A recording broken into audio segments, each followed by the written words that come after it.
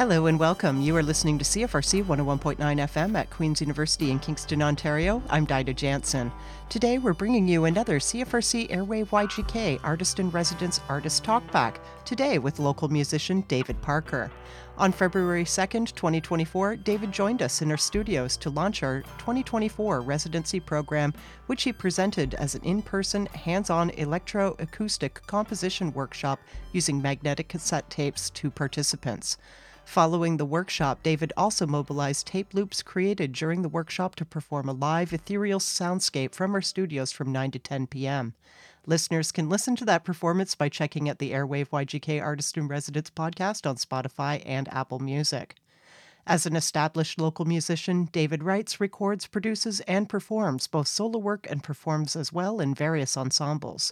In our conversation today with David, we learn much about his musical career, the work he does alone and with others to produce his various audio projects, while we will also get to listen to some examples of his recordings alongside some of the backstory behind the compositions. Thank you for joining us today. We hope you enjoy the conversation.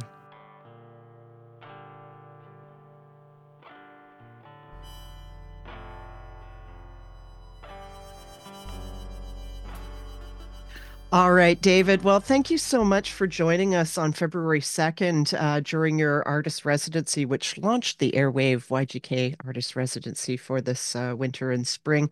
Really do appreciate the work that you did that day and the absolutely outstanding performance that you did as well. And we'll talk about that in a little while. But before we get to it, can you tell us a little bit about yourself and your work as a professional electronic artist in our community? Sure. Thanks, Dinah. And thanks to CFRC for having me. It was an excellent experience. I loved it. It was a fond memory, a highlight of 2024. Um, uh, my work as a musician involves all kinds of practices and has evolved a lot. As I've been a professional musician for 14 years, but I've been a musician all my life, really, since a teenager. Um, And so I make music nowadays in a variety of in like different genres. So I do a singer-songwriter kind of thing called Slow Man Tofu. And then I also make a lot of sound experimental improvised music, uh, instrumental. Yeah, did I say that? Experimental. I don't know, like all sorts of different styles and kinds of music, and I with a focus on experimentation.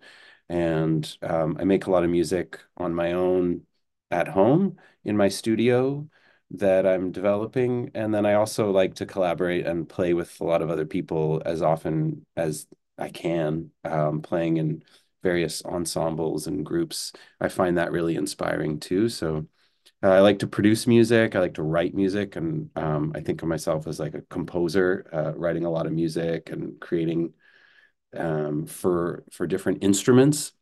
I'm a guitarist and singer, but I'm also play a lot of synthesizers and magnetic tapes and lots of random objects and electronic equipment. Nice, nice. So you did talk about being a musician basically all your life, at least since being a teenager. Yeah, what motivated you to really sort of break in? Did you just like pick up a guitar one day and say, I want to do this? Or were you making magnetic tape loops from doing bootleg recordings from radio stations like we did back in the day? How did you get started? Music's always been a part of my life. My dad especially was a musician in my life growing up, showing me all kinds of music.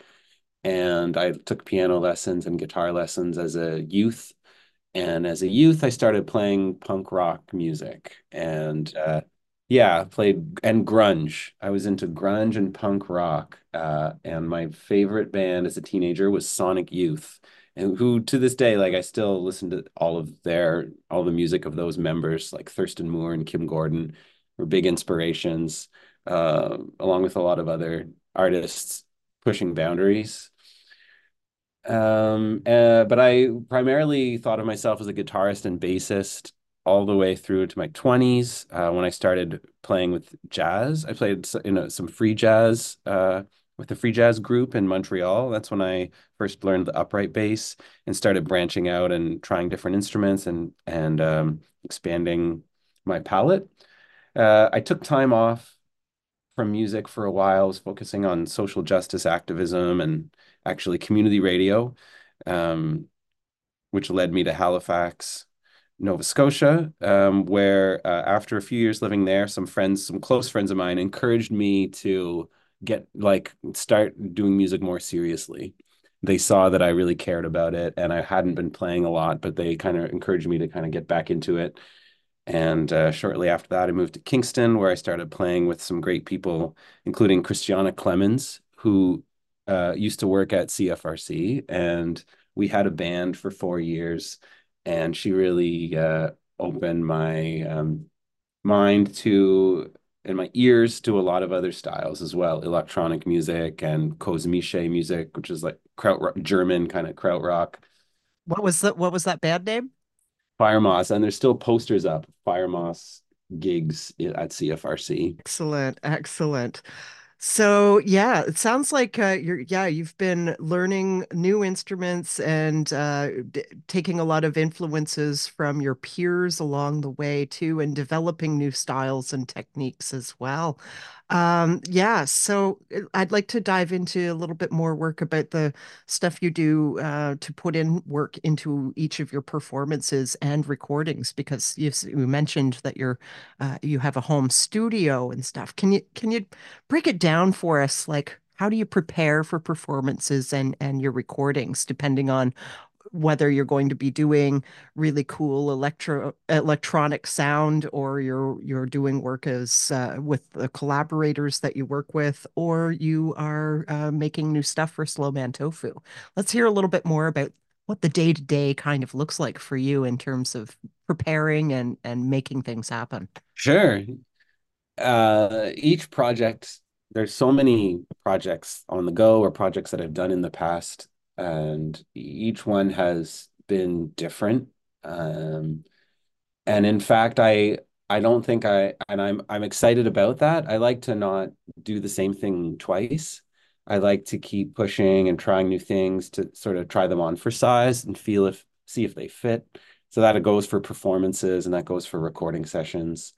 So, for example, currently I'm planning a recording session in Montreal with a good friend, Graham Beverly, where we're both going to be playing guitars. And we've done this a little bit in the past and previously have played as a trio with another guitarist, Liam Fenton. But we're planning to do a film shoot in a loft. So, right now, I'm just listening to our old recordings and preparing my guitar setup and just planning it out, finding like videographers and projectionists and stuff. So that's one thing that's on the go. Or another thing that's on the go is I did an artist residency at the Isabel Bader Center for the Performing Arts in Kingston. And I spent 2.5 days just writing new material on my own. And then I spent a half day bringing in three other musicians to collaborate and improvise as a quartet with me with no real instructions, just going in as sort of an improvised creation period. And we recorded everything and we're currently working on releasing it. So I created some album artwork. We titled the songs. I mixed and mastered them. And now I'm working with a poet in Kingston named Billy Kearns or Billy the Kid, who's writing some poetry to accompany it. And we're creating a mixtape and like looking around for labels to release it. So at this point of the project, it's a lot of emailing and just, like a lot of admin, not as exciting as the actual creation. So those are two examples. I Grant writing actually takes up a bunch of time, or thinking about grants or applying to things. I did a performance recently that was really good at Next Church. Well, I was really happy with. It went really well, and it was organized by No Static, which you'll know about because it's also a radio show on CFRC. And I did something new that I hadn't done, or at least Well, I did something new, in the sense that I sang a few songs and played them on the guitar, and then I did kind of an ambient soundscape for about 20 minutes, which was field recordings, a tape loop, and a synthesizer, and a no input mixing board, which is a kind of instrument that uses feedback loops to create different tone pitches and rhythms and stuff. I heard about that show. Wasn't there something about a live tattoo happening there too? Oh, that was an excellent gig. That was back in August. Oh, okay, a Yeah, different one. a Okay. different show by the same promoters, by No Static, and yeah, that was an excellent show as well. That was so yeah, I learned a lot. That was a noise gig, and I didn't know a lot about the noise music genre before that night. And yeah, there was an excellent artist who did uh, a live tattoo session. So noise of the buzz of a tattoo machine and maybe some groaning at the same time. Fun. Yeah. Awesome, awesome. So yeah, you've got a lot of really great stuff in a pretty deep catalog of music, and as we've talked about already today, David, quite a mix of genres as well. We've got a lot of music that we can play today too. I wonder if you can introduce a couple of songs for us that really speak to some of the work that you've been doing and where you would like to see your oeuvre go from here. Okay. We should play Invariant Form of the Intuitable World. That's a song from a 2023 release of mine called Witch's Butter, which is the name of a type of mushroom. That was a release that I started working on in 2021 for the tape recorder, before the field recorder. It's all made on a computer, and it's a layering of heavily distorted guitars and software synthesizers. This is before I ever purchased my first synthesizer. And it's sort of inspired by Sun O and sort of the drone, the heavy metal drone that you hear in some bands like Sun O and Earth and others. Those were two big influences for me for that album, which I released last year and went on a small tour with an ensemble to perform them with. Although the music's all tracked alone at home. Um, I performed it with a group, which was really, really nice and special. So the title of that song comes from a book of obscure early 20th century philosophy. Edmund Husserl is a German phenomenologist, and he coined that term. It wasn't meant to be a coinable term. It's just part of a phrase when he's describing the way we experience the world, and how there's certain things about the way we experience it that are always the same, although it's hard to explain. That's the a phrase I'd never heard, and I liked it. And it's got a word which doesn't quite exist, like intuitable. I don't know if there's actually an English word. It's translated from German. Fun. Amazing. All right, so let's dive right in now for Invariant Form of the Intuitable World. We'll be back with David Parker in just a few moments.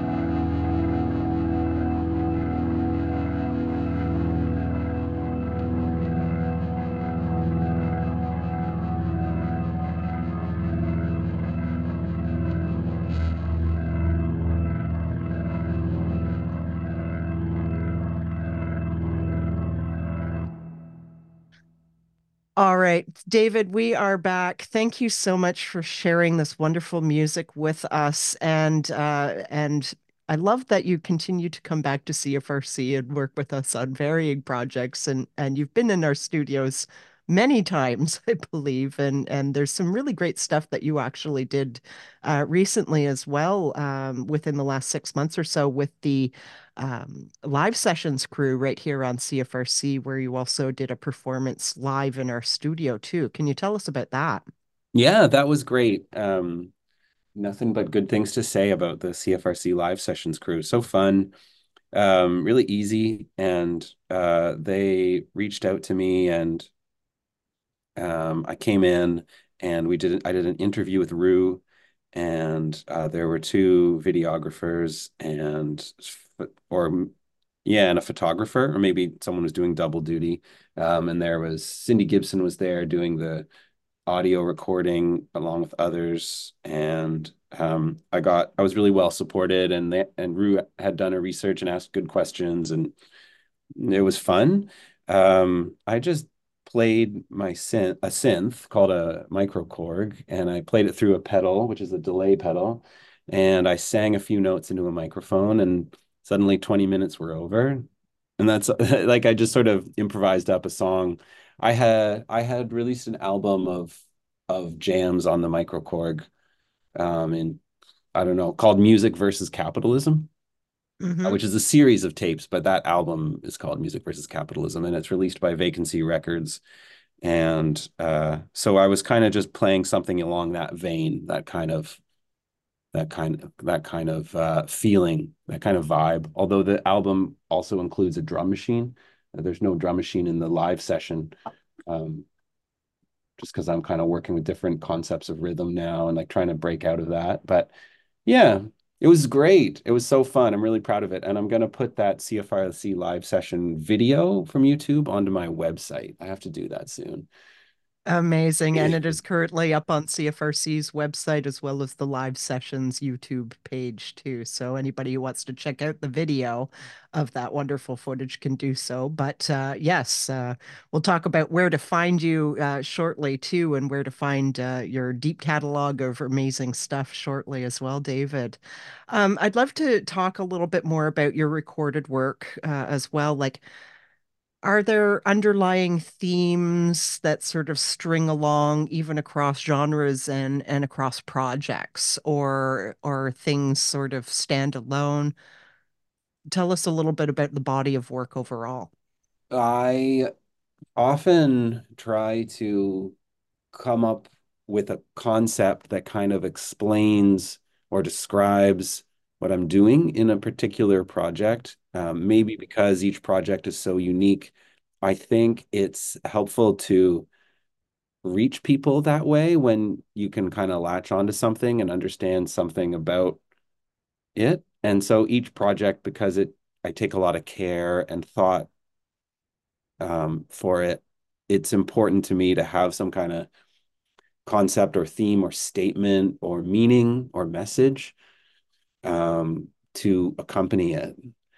And rarely do I sit back and ask myself the question you just asked me, which is there an overarching, like, overall theme that grounds everything? So that is a good question.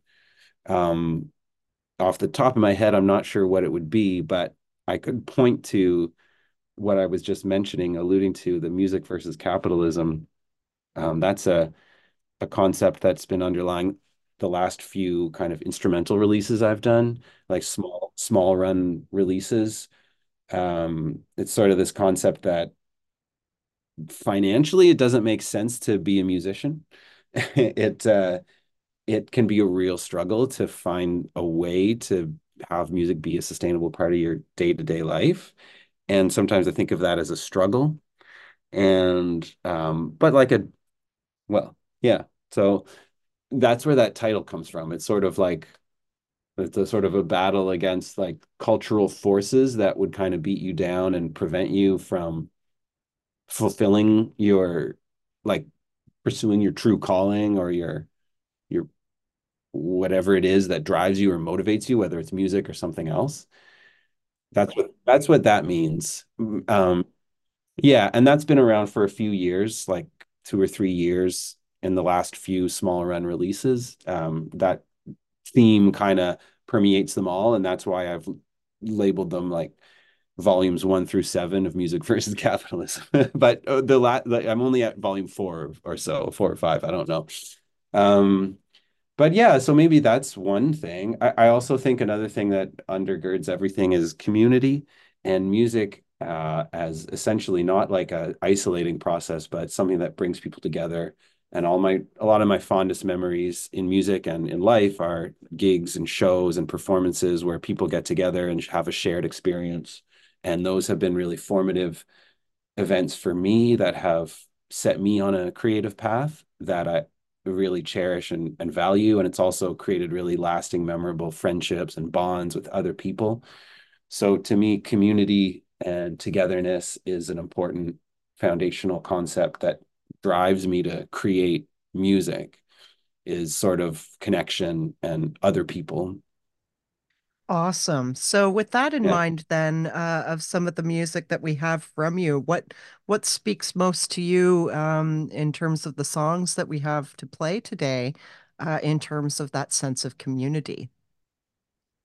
That's a good question, and I think we should play one of the ones called the Starlight Electric. So this is also unreleased, and we hope to release it soon. But this is that quartet that I mentioned earlier. So myself, Chantel Thompson on voice, Jonas Bonetta from Port William Sound, which is a recording studio north of Kingston, on synthesizers, and then Stefan Christoph from Montreal on piano, and I'm singing and playing guitar and percussion. Chantel's playing percussion too.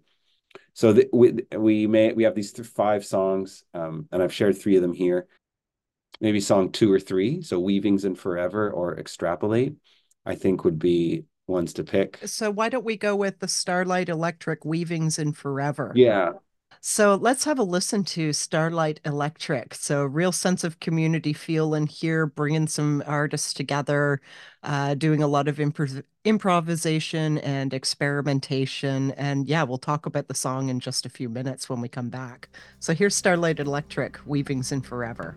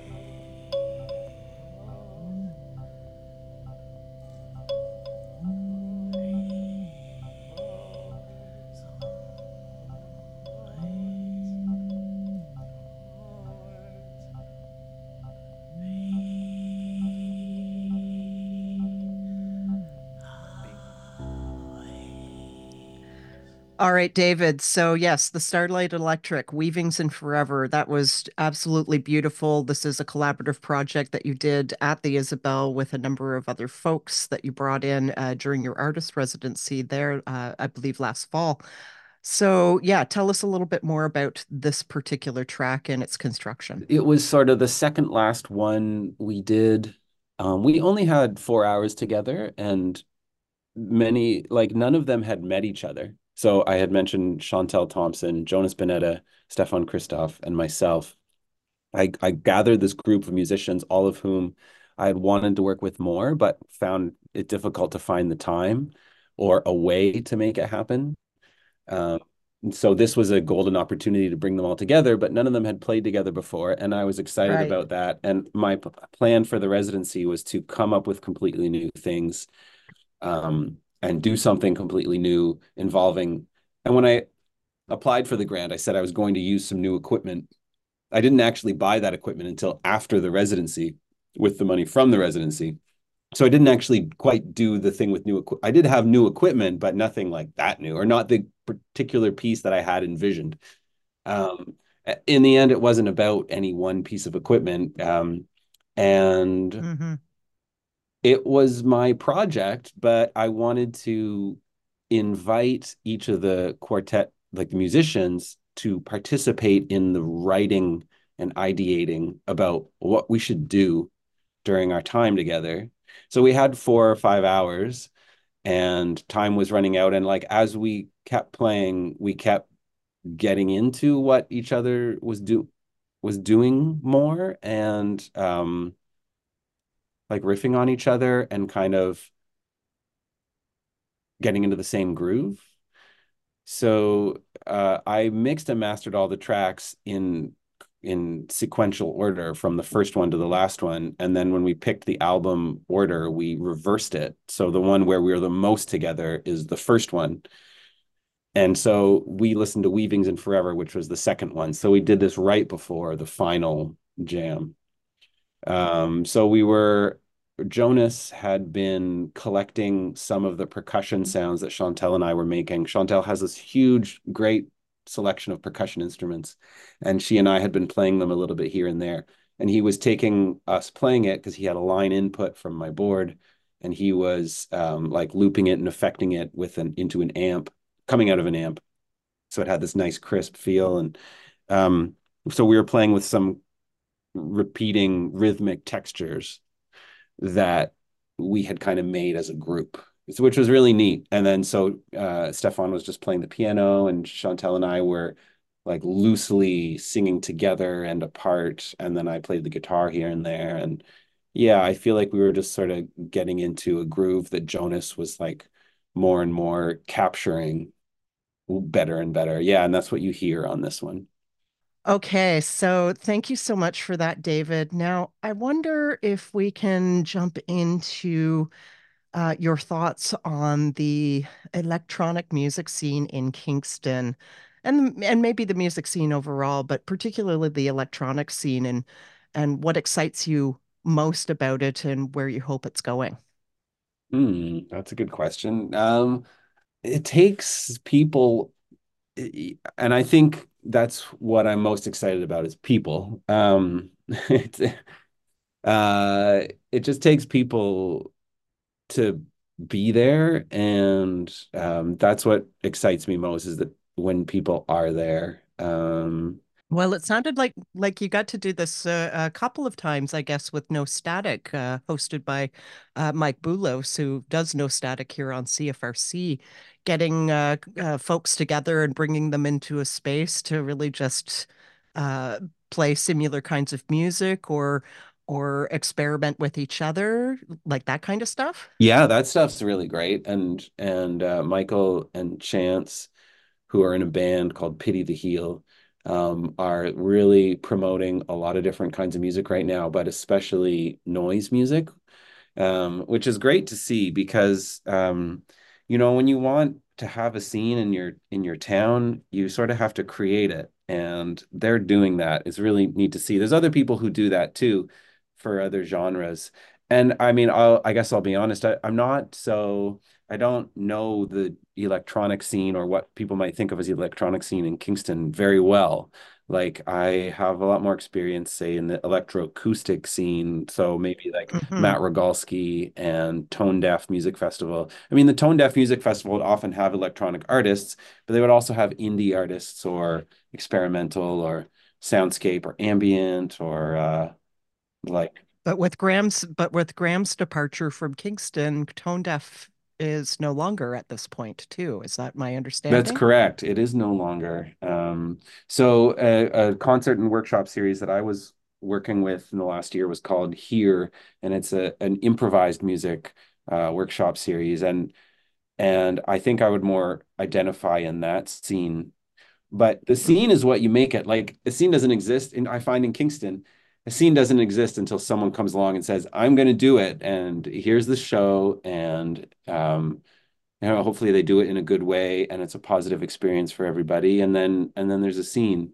But then if that person leaves, or if no one does that, then there's no scene, or can feel like there's no scene. And in fact, Rue and I talked about this at CFRC too, and I was just trying to say, like, sometimes I don't feel like there's much of a scene, but I can't speak about the electronic scene because I think that, like, you have other artists in this series like Matt Almeida and like Laura Kelly. So like DJs who do a lot more like DJing, and Matt Almeida does electronic music much more. Like then I Right. don't really identify, like I've never been to a show that I would say is like an electronic music. I mean, that's not, but that's part of that scene. I don't know that scene very well. I'd like to build bridges. But I'm more familiar with like the indie scene, like the and so that's an improvised music because of the workshop series, but also through 12 Cat and the Artel from the like mid, I moved to Kingston in 2012, so I was around at the Artel for a few years, putting on shows and playing at shows, which were indie shows. And then Fire Moss, the band I mentioned, was more like drone and cosmiche. I played the upright bass. Christiana played a synthesizer. So it was kind of electronic, but it wasn't traditional electronic. It was more experimental and drone and instrumental and like almost new classical, which I never would have used to describe myself. But actually, I released an album that got put in CFRC in 2014, and Cameron Willis, the music coordinator, classified it as contemporary classical. And I thought, whoa, I didn't know I made contemporary classical music, but I guess I do. And it is. And since then, I like have an appreciation for that genre. So genres can be like helpful for someone to understand what you're doing, but they don't always capture what you're doing. So that's why I say I don't feel like, even though I make music, which is with a lot of electronic instruments, I'm not really necessarily part of an electronic scene. Well, I guess that's a problem with just, capping electronic music as a singular genre because it's not, much like metal music has what, 50 or 60 derivatives under one umbrella, right? So electronic music can be pretty much anything that might use some kind of electronic basis, and you do this on a regular basis with your own work, right? So but if you're not, yeah, you're not necessarily aligning yourself with the DJs you might be playing at Trinity every Friday night or something, but you're more into the indie kind of scene as well. Hmm. Hmm. Oh, And yeah. I hope that's a helpful description of how I see it. And I yeah. hope I'm, yeah, and I want to say, like, kudos to all the musicians out there from all the genres. And it's not to say like one scene's better than another. I certainly wouldn't want to say that, Hmm. or that there needs to be divisions. Like in some ways, the more we can all get together and put our collective efforts together to create vibrant community, the better. And so it doesn't have to be a division. It doesn't need to be separate as scenes. They just, Oh, but yeah. but but there's so many collaborative opportunities Hmm. and ways to just even learn from each other too. Like Hmm. you would be able to meet up with somebody who does really cool stuff with Ableton Live Productions, for example, while you might be doing stuff with magnetic tape loops, and you can teach each other these things just by simply having conversations and hey, let's meet up and experiment together too. It's Hmm. so the scene itself, in terms of the scene. I think Kingston actually provides that kind of opportunity. It is a nice small community where there are opportunities at various venues and events for people to just meet up and begin those collaborations, right? That's true. That's true. Yeah. Awesome. Now, so I wonder then too. So CFRC is has been engaged in our artist residency project, the Airwave YGK artist residencies, and our beginner level DJ workshops as well. But we've also been supporting local musicians for many, many years, bringing them into the studios to do live shows, doing interviews to promote upcoming concerts, things like that. I wonder if you might be able to talk about the importance of campus community radio overall, CFRC in particular, but overall, because you've lived in other cities too, the importance of campus community radio and supporting local artists like you who are trying to establish themselves and support themselves as musicians. It's very, it's a great asset. It's a crucial asset, and I'm so happy it's there. Um, I got into campus community radio before I started making music like professionally or like having a go at professional music. Like I had said, I had played music as a teenager and in my 20s and found a lot of joy in it. And also in my 20s, I moved to Montreal to study at university. And that's when I got turned on to, because I grew up in Belleville, Ontario, so close to Kingston. And we didn't really have campus community radio. We had a campus radio at Loyalist College, which is very different in tone and in content than what happened when I got to Montreal and I heard CKUT from radio from McGill, which was playing all kinds of wild stuff and local music. And the Montreal music scene is huge and great and diverse. And I was really into the news though early on with campus radio. I was really into like I was getting news that was relevant to me. There was a lot of talks and events that I wanted to go to but didn't have time to go to. But then on campus radio news, I would get recaps of all the things I was interested in, how they had gone, and I would hear audio from them.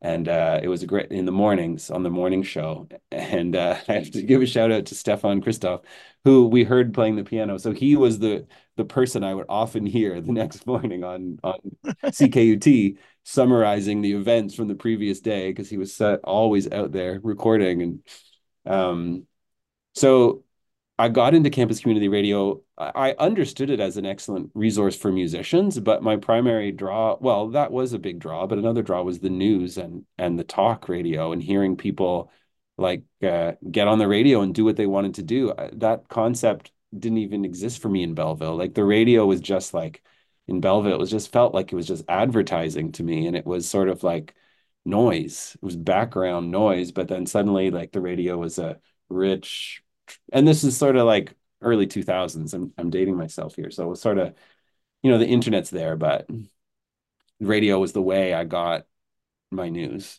and found out about stuff. So it was great. So I worked in community radio as a spoken word coordinator, doing current affairs and news programming in Halifax, well, as a volunteer in Montreal, and then at CKDU in Halifax as a job for 4 years.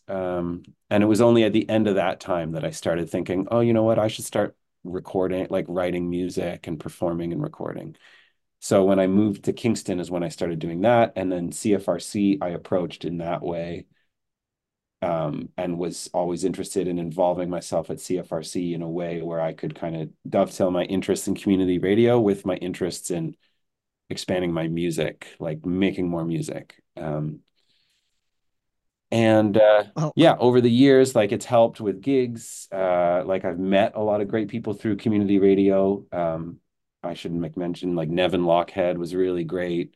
And Cameron Willis I had mentioned, and Christiana and you and Chance and Michael Boulos and like dozens of other people over the years, have all been really great in helping support me and all the other musicians who are just trying to do it, try to make music. All right. So thank you for your thoughts on campus community radio overall. And yeah, love that you continue to be involved with some of CFRC's projects through the years too. And of course, CFRC remains very proud to support awareness about upcoming events and bringing in local artists to into our studios and being able to provide space for them to talk about stuff. And the pandemic actually that like it became quite difficult during the pandemic for local artists to really,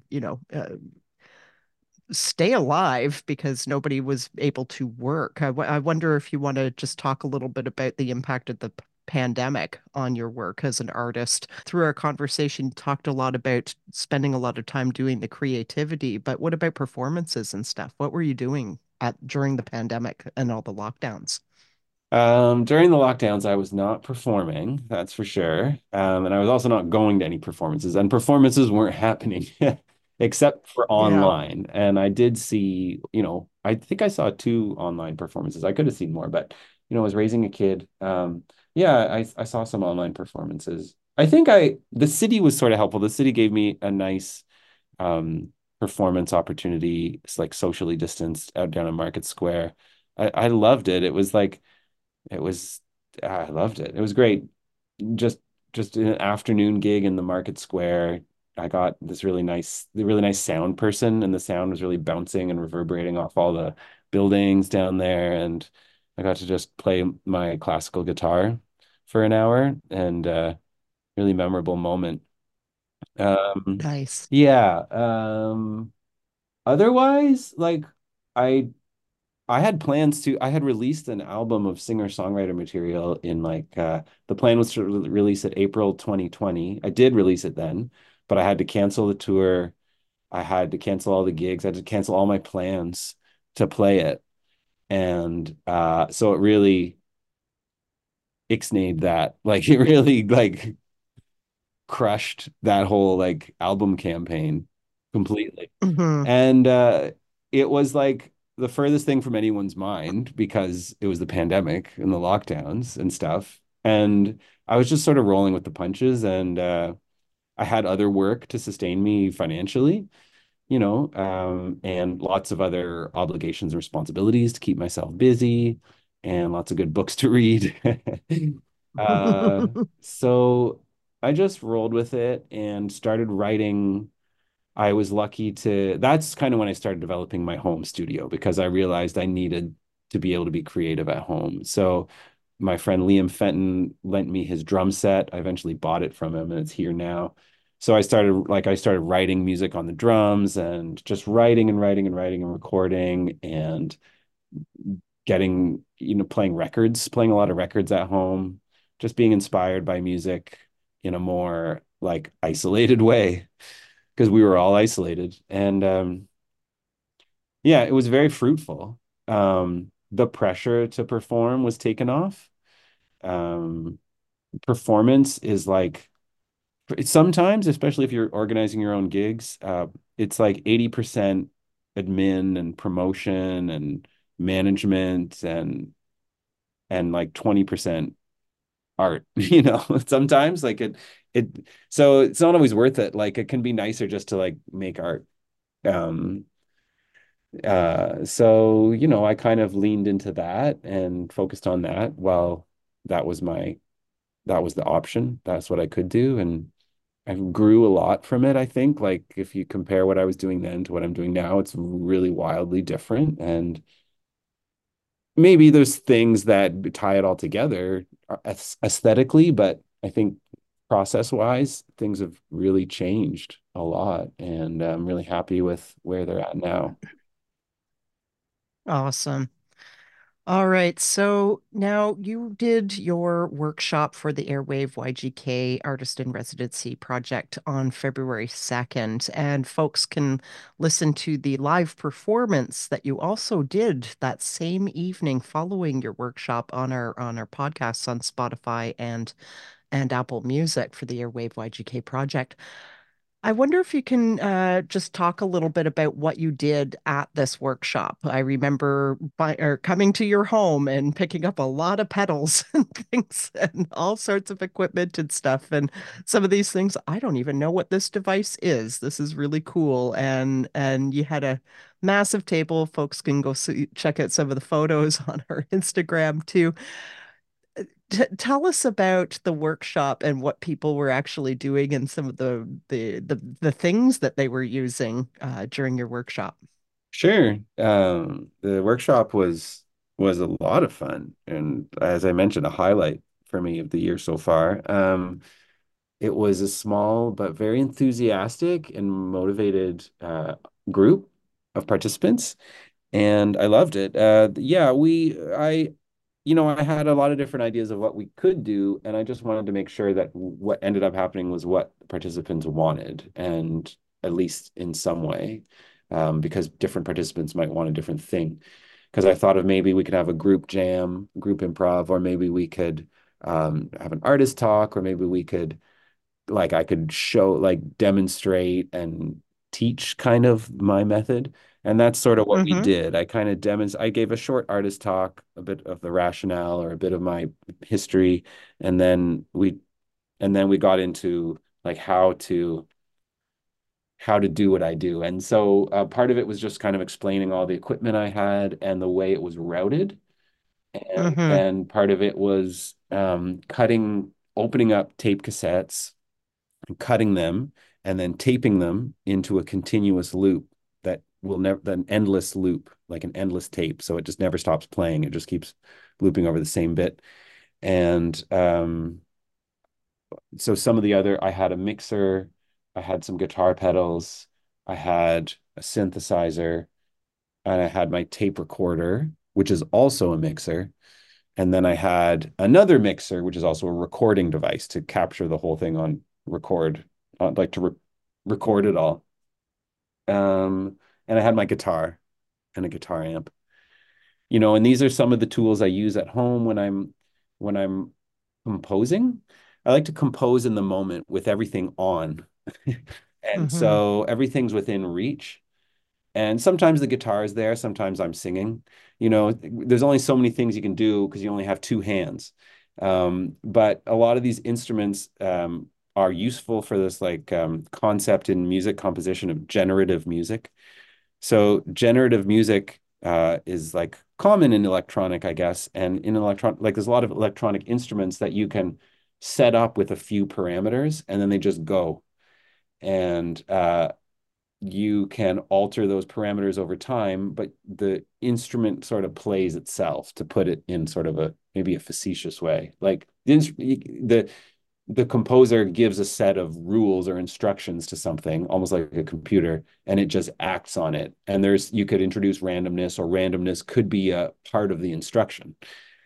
And that's sort of some of the concept that I bring to this process. So different elements are making different sounds. And with the tape cassette, it's a 4-track recorder. So I could have 4 different sets of sounds all playing continuously.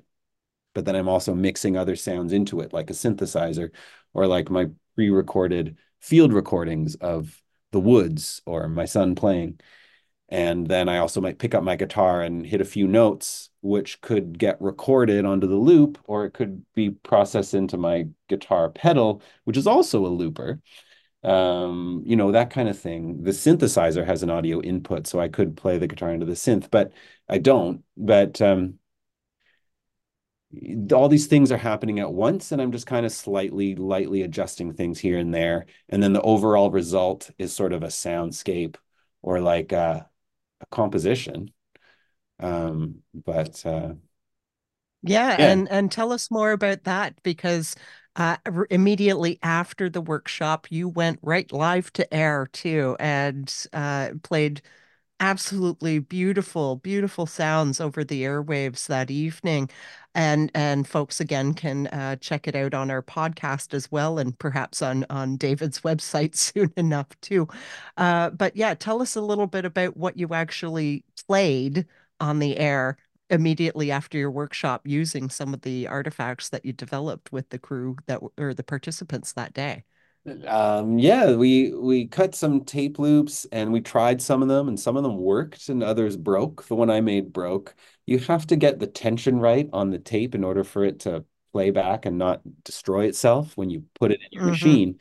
So one of them destroyed and then another one worked half the time and then another one worked fairly well. Um, but I don't remember which one we used for the actual performance. I brought some loops with me that are a bit more tried and tested and will work more reliably.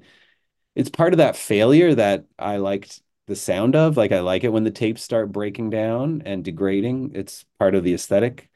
Um, Hmm. so yeah, the participants joined me in the performance. So we had Michael Castiles on violin, and we had Michael Boulos and Chancellor on no input mixing board. So they had brought their own instruments and were playing those into the mixer, to my mixer, and we captured the whole thing. Um, it Michael and Michael had two different styles, and I have a different style. We all have a different style, and so it was like a meeting somewhere in the middle.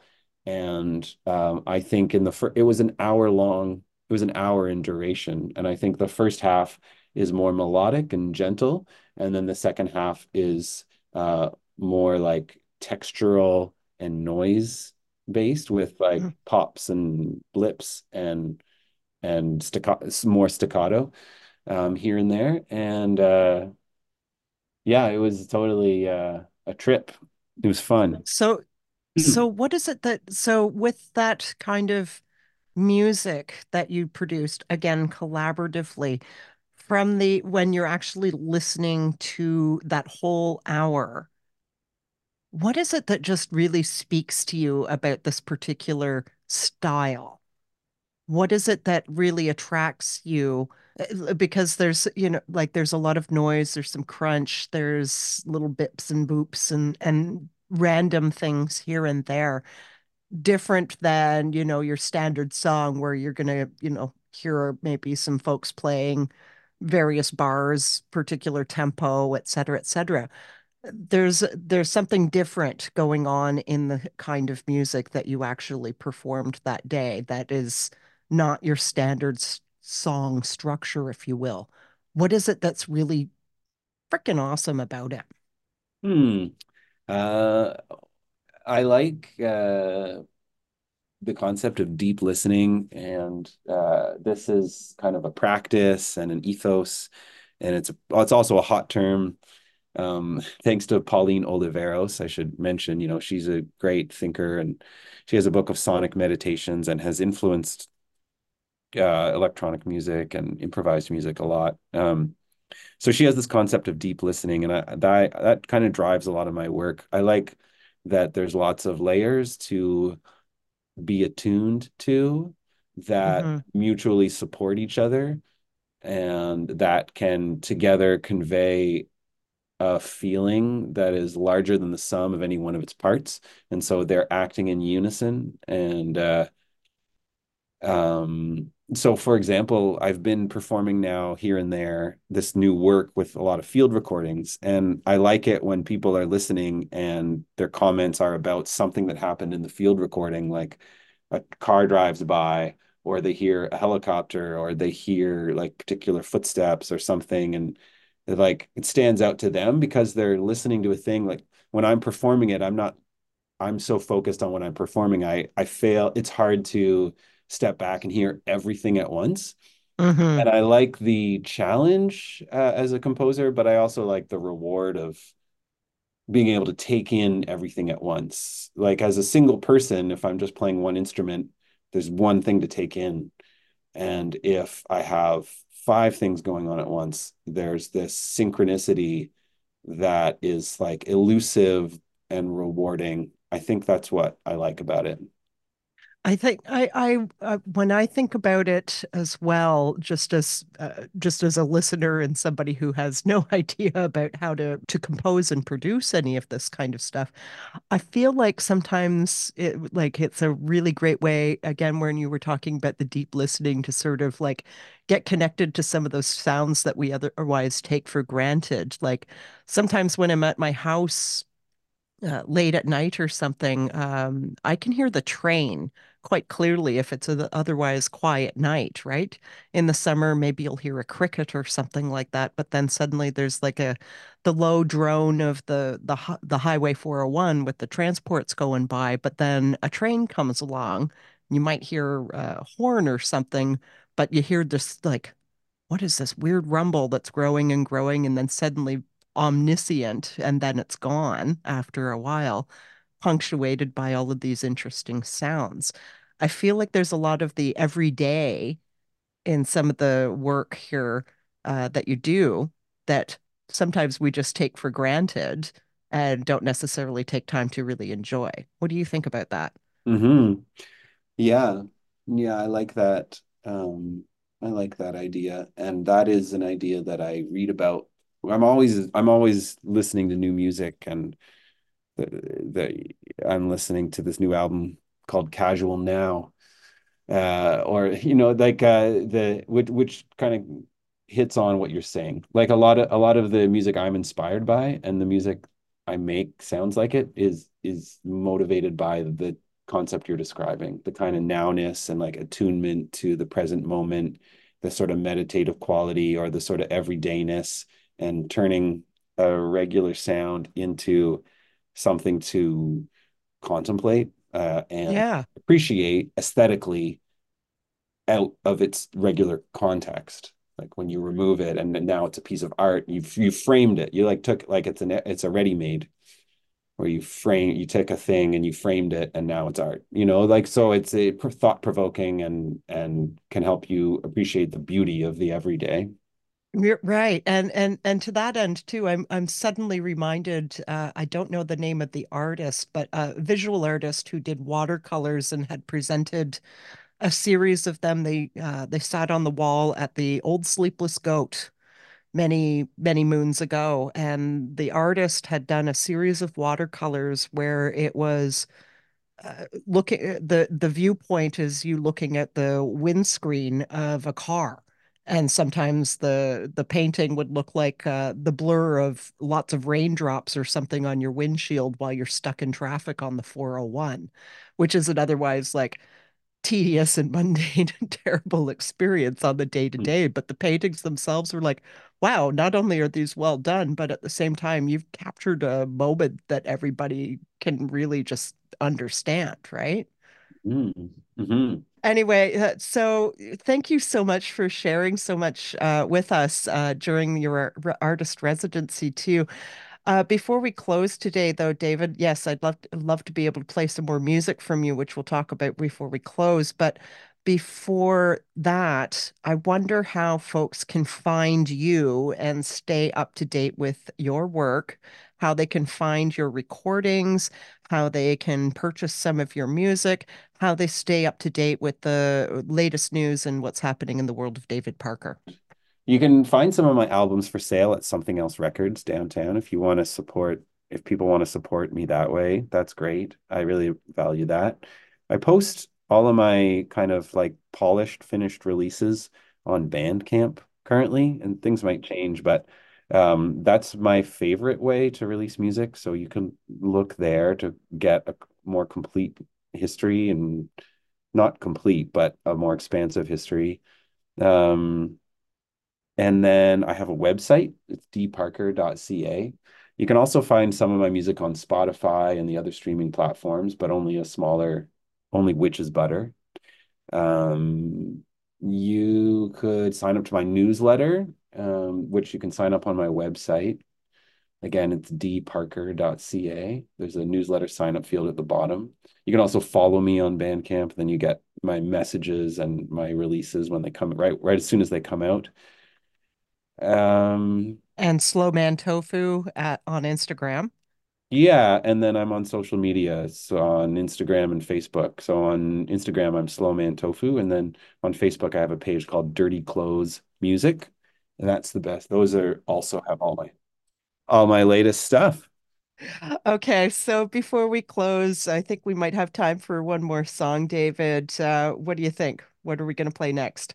Yeah, okay, let's go out with another group song. It's called Last Spot Hope Dreams, and it's from my most recent release on Bandcamp. The release is called Emotional Research, and it features myself on guitar, Liam Cole on drums, and Del Steven on synths and guitars. Awesome. All right. Well, thank you, David, for joining us here today on CFRC to chat about all of your work and sharing so much with us and providing us with so many insights and details into the wonderful collaborative opportunities that you've had, your experiences as a musician, and also talking to us more about the work that you did also with the Airwave YGK artist residency. We look forward to having you back at the station in the near future with more interesting projects that you're coming up with as well here locally. And